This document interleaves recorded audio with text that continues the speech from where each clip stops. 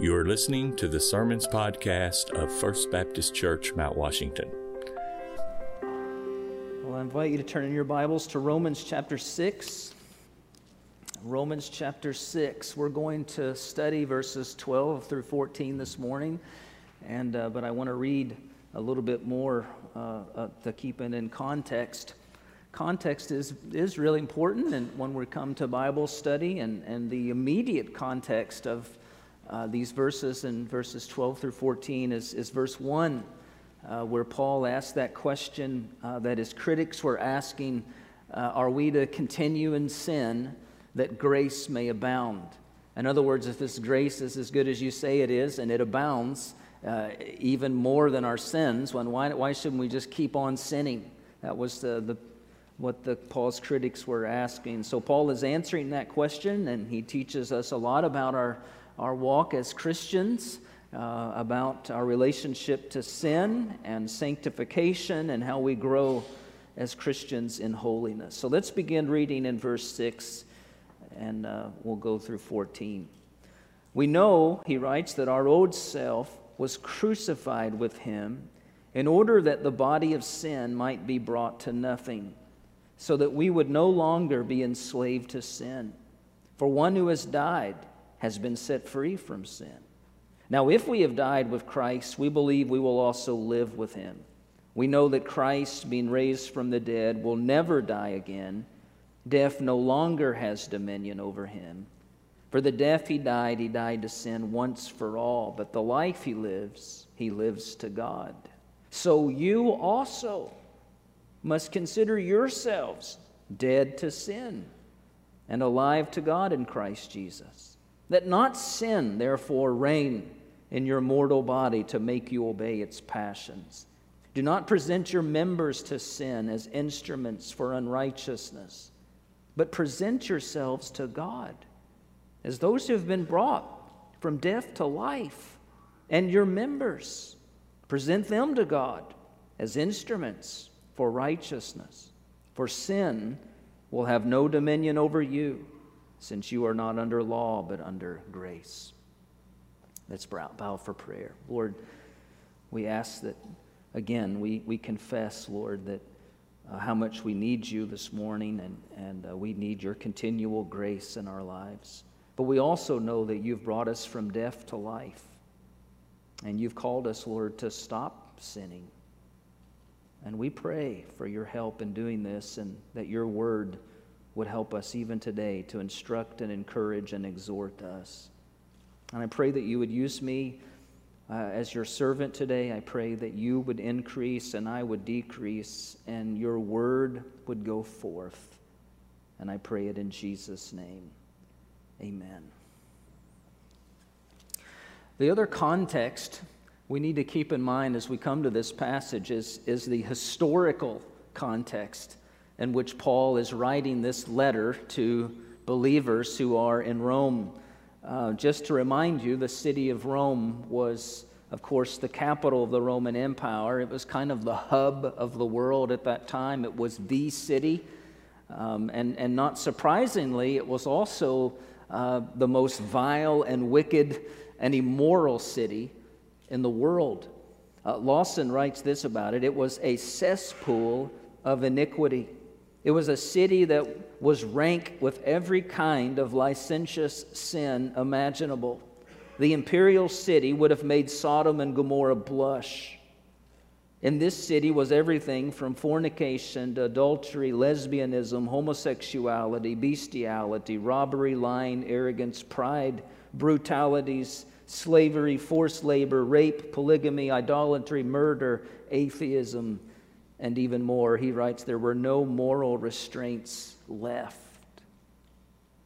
Now that's quite a picture of a city, and yet it was in the midst of this kind of culture that a church had been born there. Imagine that.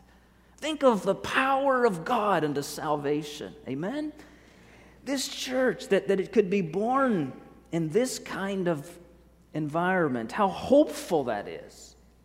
And you can also imagine these believers though new in their faith, these believers who were trying to survive in the midst of this sea of sin. And the challenges that would come to that. If we pause, it's not that hard to imagine, is it? Because the description that I just read a moment ago resembles much of the world in which we live today, does it not?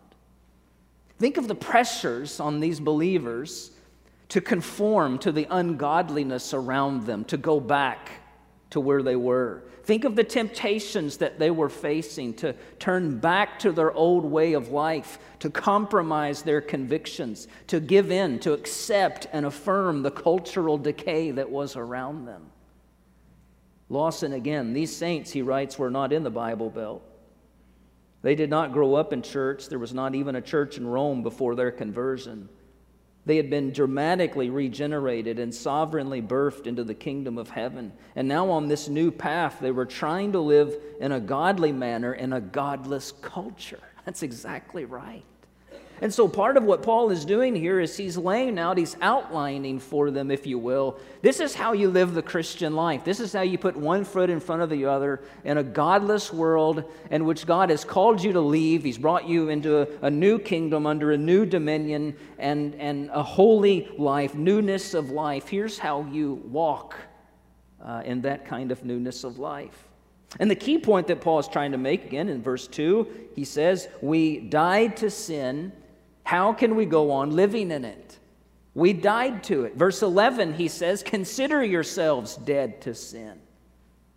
Now notice he does not say that sin is dead in you. He says that we are dead to sin. And there's a big difference there. It's important for us to understand this as we look at verses 12 and 14 and his command there, let not sin reign. Sin is not dead in you and me, right? It's very much alive. And as long as we are in these physical bodies that we have, we will not be free from the presence of sin, at least until we die or Jesus comes back. Sin is always striving for mastery and control. When you became a Christian, it did not stop. But the good news is that when you became a Christian, its power over you was broken. This is what Paul's been saying. You don't have to be enslaved by it. Whereas used to, you were not able not to sin. Now that you are in Christ, you are able not to sin. We have been raised to walk in newness of life. And the very key to growing spiritually is counting yourself dead to sin, but alive to God in Christ Jesus. This is not an experiential matter. This is not a matter of feelings. This is a matter of fact, Paul says. You and I died to sin when we came to Christ. We are now new creatures, new creations in Christ Jesus. Dead to sin, but alive to God. So how does this help in our fight with sin? Lloyd Jones offers a couple of examples that I think are helpful to us as we just begin to apply this and think about it. If you consider yourself dead to sin but alive to God, one of the first effects is that the next time that you fall into sin, you will not question whether or not you've been saved. You think of that and how often that happens. I'm sure the thoughts crossed your mind. You sin, and then the devil comes and whispers into your ear, and he whispers something like, now you thought you were a Christian, didn't you? But obviously you're not. And then you listen to him, and we tend to drift toward despair. But if you understand what Paul is teaching here in Romans 6, you will never again give in to that thought. Verse 9 through 11, because we know that Christ, being raised from the dead, will never die again. Death no longer has dominion over him. The death he died to sin once for all. But the life he lives to God. So you must also consider yourselves dead to sin. You understand what he's saying? You cannot go in and out of grace. You're not saved one day and then unsaved the next day because of this. You're either under the dominion of sin and Satan, or you're under the dominion of grace and Jesus. And when you sin, it's not that you cease to be a child of God anymore. Just as the fact when your own child disobeys you and sins against you, that they cease being your child, of course not. The same is true of us as Christians when we sin against God. We know, verse 9, that Christ, being raised from the dead, will never die again. Death no longer has dominion over him. That change that took place in your life, that salvation that took place, is irreversible, church. And so this truth is one of great assurance to us, but it's certainly not a motivation to sin more, right? When Paul says, consider yourselves dead to sin and alive to God, he is saying this is our position in Christ. This is irrespective of your feelings. We sang earlier the first song, I dare not trust the sweetest frame. You understand what that's saying is, my trust is not in my frame of mind. It's not in how I'm feeling, whether I'm feeling good or bad, or I've lived really well this week for God and I feel really good. It's not about that at all. My trust is wholly and exclusively in Jesus Christ. A fact. Something that's happened to me, irrespective of feelings and experience. This is also helpful, I think, in our struggle against sin and the hopelessness that we sometimes feel, because I'm sure perhaps you've experienced something like this. You sin, and then you say something like, I'm never going to do that again. Right? I'm done with that. From here on out, I'm going to read my Bible every single day, and I'm going to pray every day, and I'm not going to do this or that again. And then you do.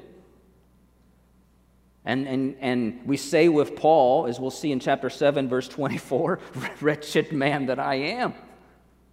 And we think this sin is too strong for me. But when we understand what's being said here in chapter 6, we're reminding ourselves of this truth over and over again. I am no longer under the dominion of sin.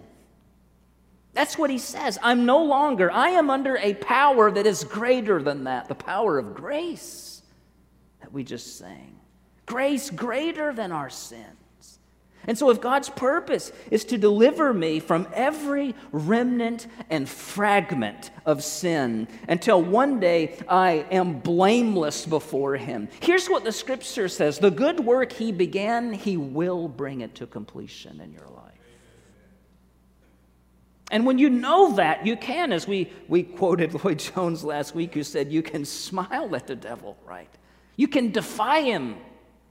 You can resist him. You don't have to be terrified of him any longer because Christ is in you. He can roar all he wants from that other field.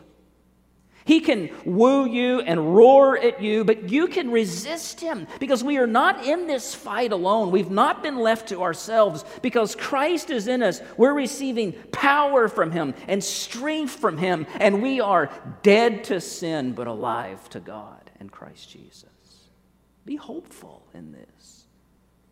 Now, this knowledge leads Paul to some strong exhortation here and application in verses 12 through 14, because he's told us to consider ourselves dead to sin but alive to God. But now he gives us some specific application. He says, verse 12, let not sin therefore reign in your mortal body to make you obey its passions. Do not present your members to sin as instruments for unrighteousness, but present yourselves to God as those who've been brought from death to life, and your members to God as instruments for righteousness. For sin will have no dominion over you, since you are not under law but under grace. And there's really kind of two sections there, isn't it, with like two applications under each section. The first part is negative, the second is positive. So we look at it this way. First, he commands us to resist militantly our sins. Resist. Let not sin therefore reign in your mortal body. Don't do it, he says. We should do some brief word studies here to help us understand what Paul's saying. By mortal body there, Paul, I think, means simply all of you, like your whole self, all of it. From verse 11, our thoughts, our imagination, our understanding, our emotions, our feelings, all of that is included. And then also your body, your literal body, your life, the activities of your body. what you would engage in, where you would go. I think that's what he means by mortal body. He makes it even clearer in the second command, doesn't he? Verse 13, do not present your members to sin as instruments of righteousness. So mortal body meaning all of you, but members, now he says, I don't want you to miss what I'm saying. I'm talking about the members of your body. The members, the parts. We're not allowed sin to reign in our bodies as a whole, but he says we're also not to present any single part of our lives to sin. Oh, so I'm just looking at inappropriate images on my computer. There's no harm to that, right? Wrong. Do not present your members to sin as instruments for unrighteousness. Your eyes, your mind, don't do this. The word present means to offer. It means to allow to be used. We must not yield ourselves, our bodies, our minds, our emotions, our actions, any of that. We must not yield it to instruments for unrighteousness. Right? Should we continue in sin that grace may abound? What's the answer? By no means. The word instruments is an interesting word, and it could be translated weapons. In fact, it is translated weapons often. Do not present or yield your body or parts of yourself to sin that he may use them as weapons in the warfare of God. Weapons. This is one reason why I put resist militantly, because Paul is using that kind of terminology here. He's reminding us that we're in a war, that we're in a battle here. Don't present yourself to the enemy, he says. Don't present anything in you to be used as a weapon, as an instrument for sin. And of course, the ultimate objective of sin and the devil and all that belongs to that realm, the dominion of darkness, is to lead to unrighteousness. That's that last word in verse 13. Don't present your members to sin as instruments for unrighteousness. That refers to anything that's opposed to God. God is a righteous God.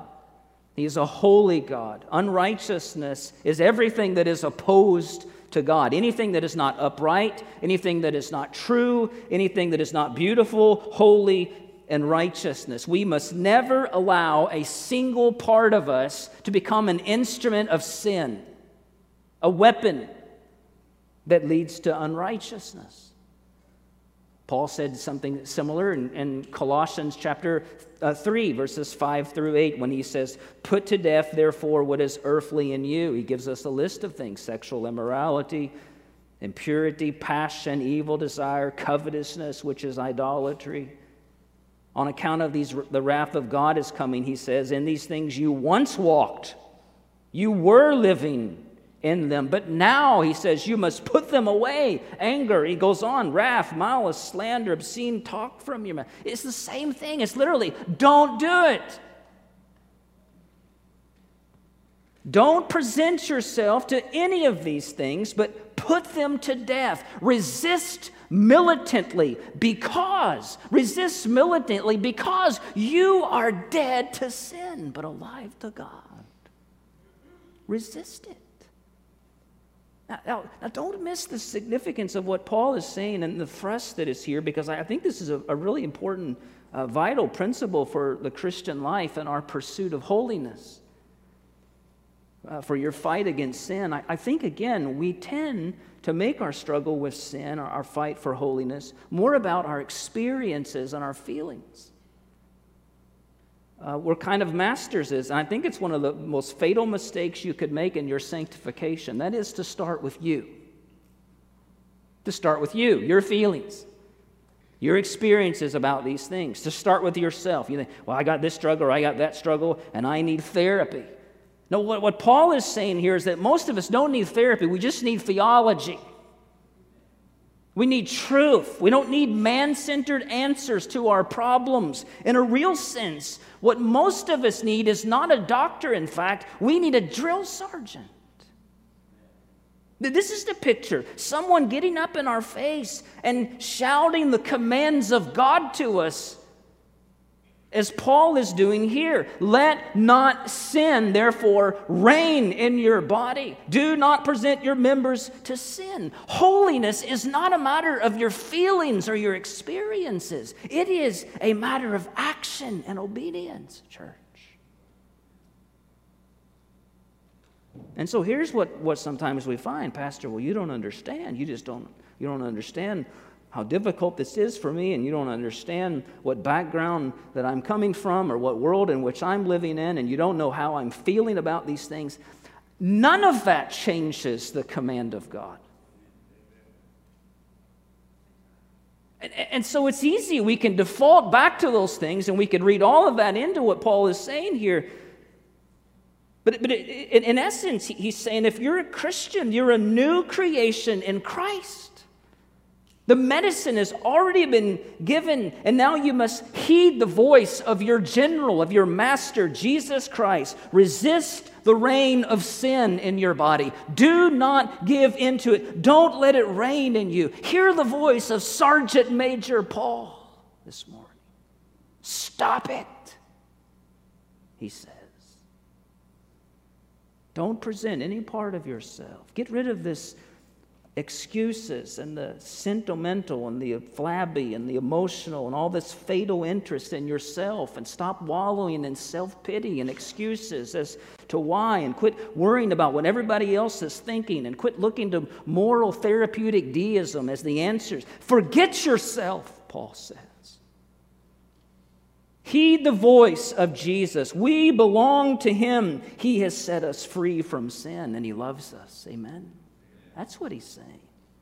Paul often spoke in language like this, by the way. He's not very soft. You pause and you think about it. 1 Timothy 6:12. What does he say about the Christian life? Fight the good fight of faith. Fight, he says. 1 Corinthians 16:13. Be watchful. Stand firm in the faith. Act like men. Be strong. Strong language. Ephesians 6:10. Be strong in the Lord and in the strength of his might. Put on the whole armor of God. Again, perhaps a good picture is when you wake up tomorrow in your devotional time with your quiet morning and your little cup of coffee. Maybe you need to hear the drill sergeant Paul come to you. Let not sin, therefore, reign in your mortal body. While I'm tired, let not sin reign in your mortal body. I know it's tough language again, but I think it's exactly what Paul is saying, and frankly, how he is saying it. And by the way, I would tell you, this is gospel talk, church. This is gospel language. This is what it means to live the Christian life. Now, it's not all of it, right? Paul has more to say here, but it's a big part of it. Christianity never stops at just the negative. We're not simply called to be moral. So there is more than what Paul is saying. We're called to be sanctified, aren't we? So here's the second part of this. Yield joyfully. Yield joyfully. Resist militantly. Yield joyfully. Do not present your members to sin as instruments for unrighteousness, but present yourselves to God as those who have been brought from death to life. And again, present your members to God as instruments for righteousness. Because of what Jesus has done for us, he says, notice, bringing us from death to life, that it is possible for us to yield ourselves and our members to God to be used for righteousness. This is an incredibly practical statement of sanctification, maybe one of the most in all of the Bible. How do you live for God? I want to live for God. How do you live for God? How do you live a holy life? He answers it right here, doesn't he? Present yourselves to God, your members to God as instruments, as weapons for righteousness. Think of the application of this.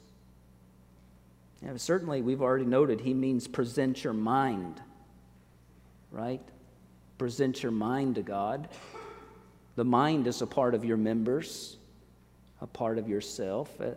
Paul, he's already said it, consider yourselves in verse 11, but he's going to come back in chapter 12, and you know these verses very well. He says, I appeal to you, therefore, brothers, by the mercies of God, to present your bodies as a living sacrifice, holy and acceptable to God, which is your spiritual worship. Then he says, do not be conformed to this world, but be transformed by the renewal of your mind, that by testing you may discern what is the will of God, what is good and acceptable and perfect. Part of what we're to present to God is our minds. What are you doing with your mind? What are you giving your thoughts to, church? If you continually fill your mind with things that are secular and sinful, you will remain secular and sinful. But if you, on the other hand, if you're giving your mind to God, presenting it to God, thinking about His Word, memorizing, reading good Christian books, or having conversations with other believers on godliness, these kinds of things will lead to righteousness in your life. Are you presenting your mind to God? Present your eyes and ears as instruments of righteousness. I think that's a fair interpretation here. Present your members, present your eyes, present your ears. Don't think that this is unimportant. Don't think this has nothing to do with it has everything to do with your Christian life. Remember Eve in the very beginning. You remember the temptation. It says that when she saw the tree was good for food and it was a delight to the eyes, she took some and ate. What are you looking at? What are you giving your eyes to seeing?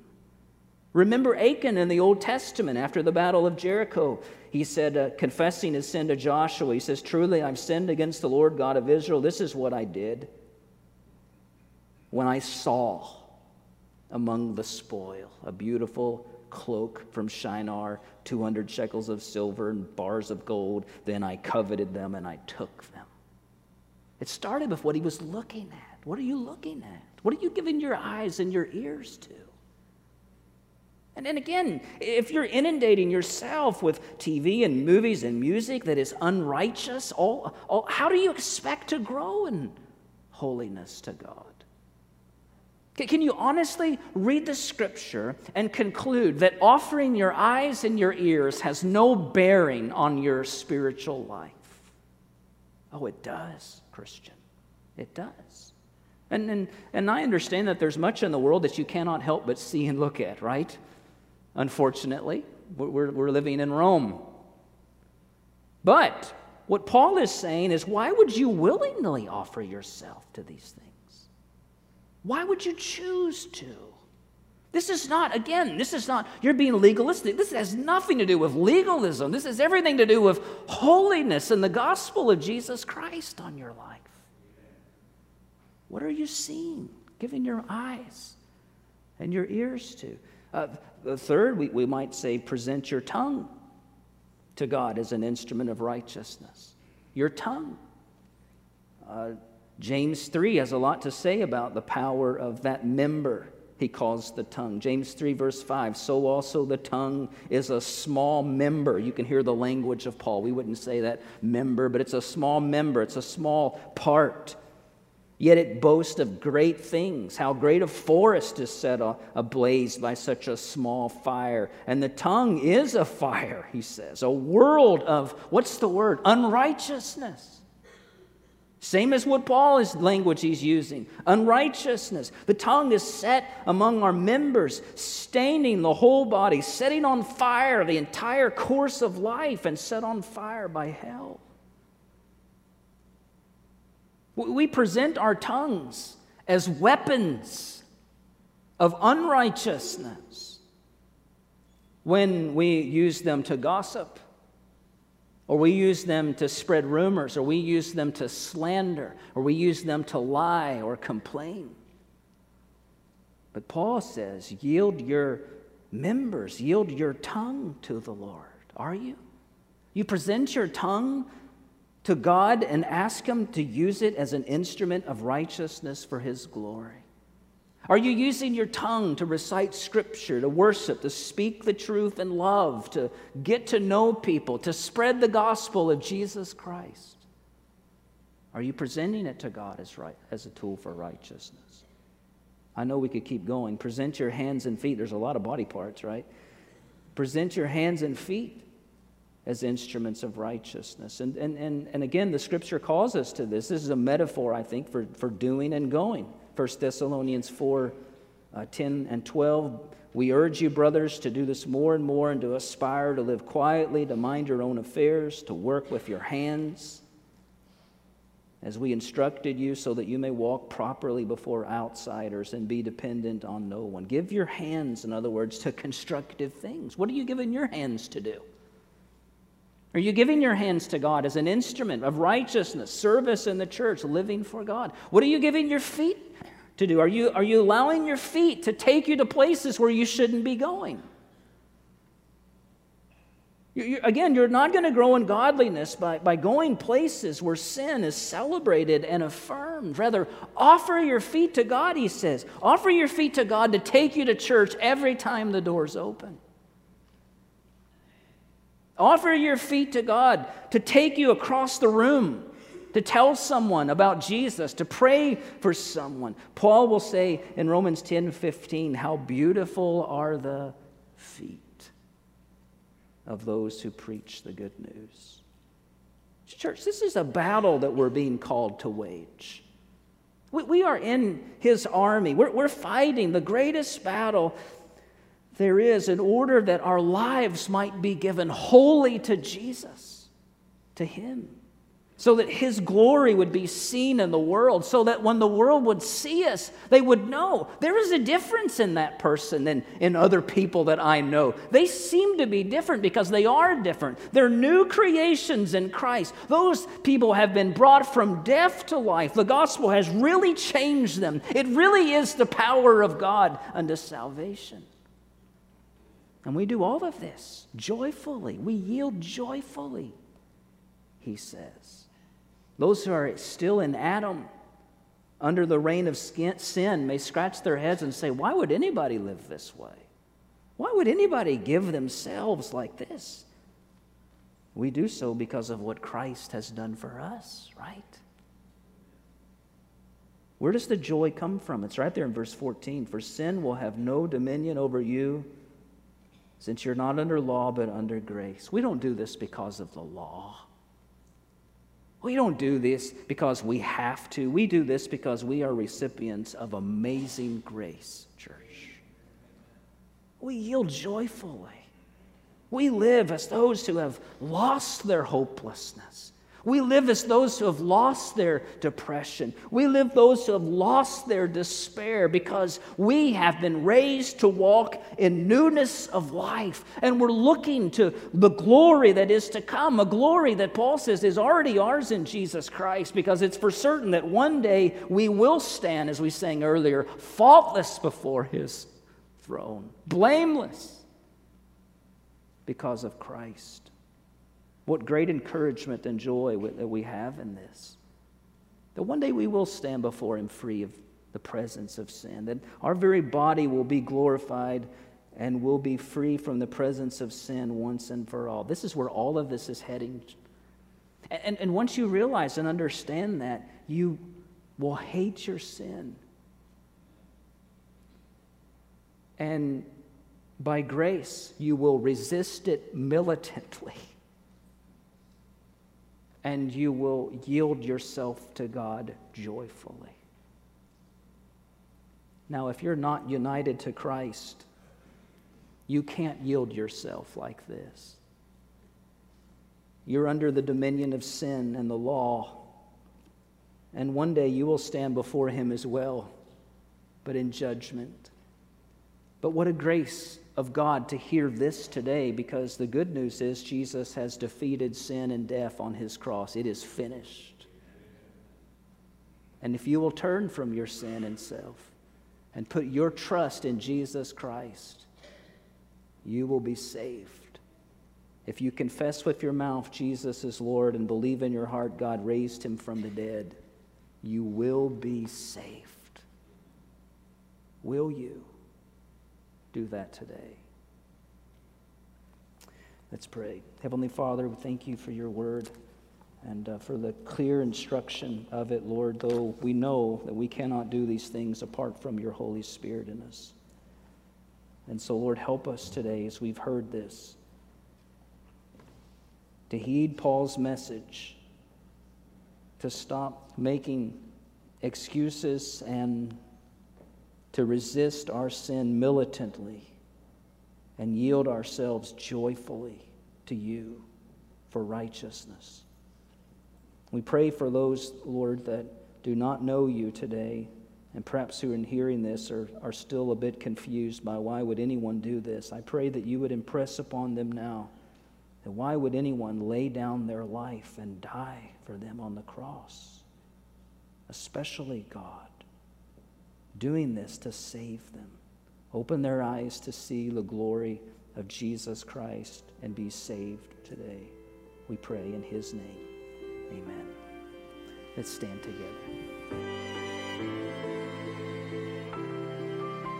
Thanks for listening to this podcast. I'm Pastor Jason Clark, and if you don't have a church home, I want to personally invite you to First Baptist Mount Washington. We're striving to be word-centered, gospel-focused, and community-minded. Learn more about our church and our meeting times from our website, fbcmw.org.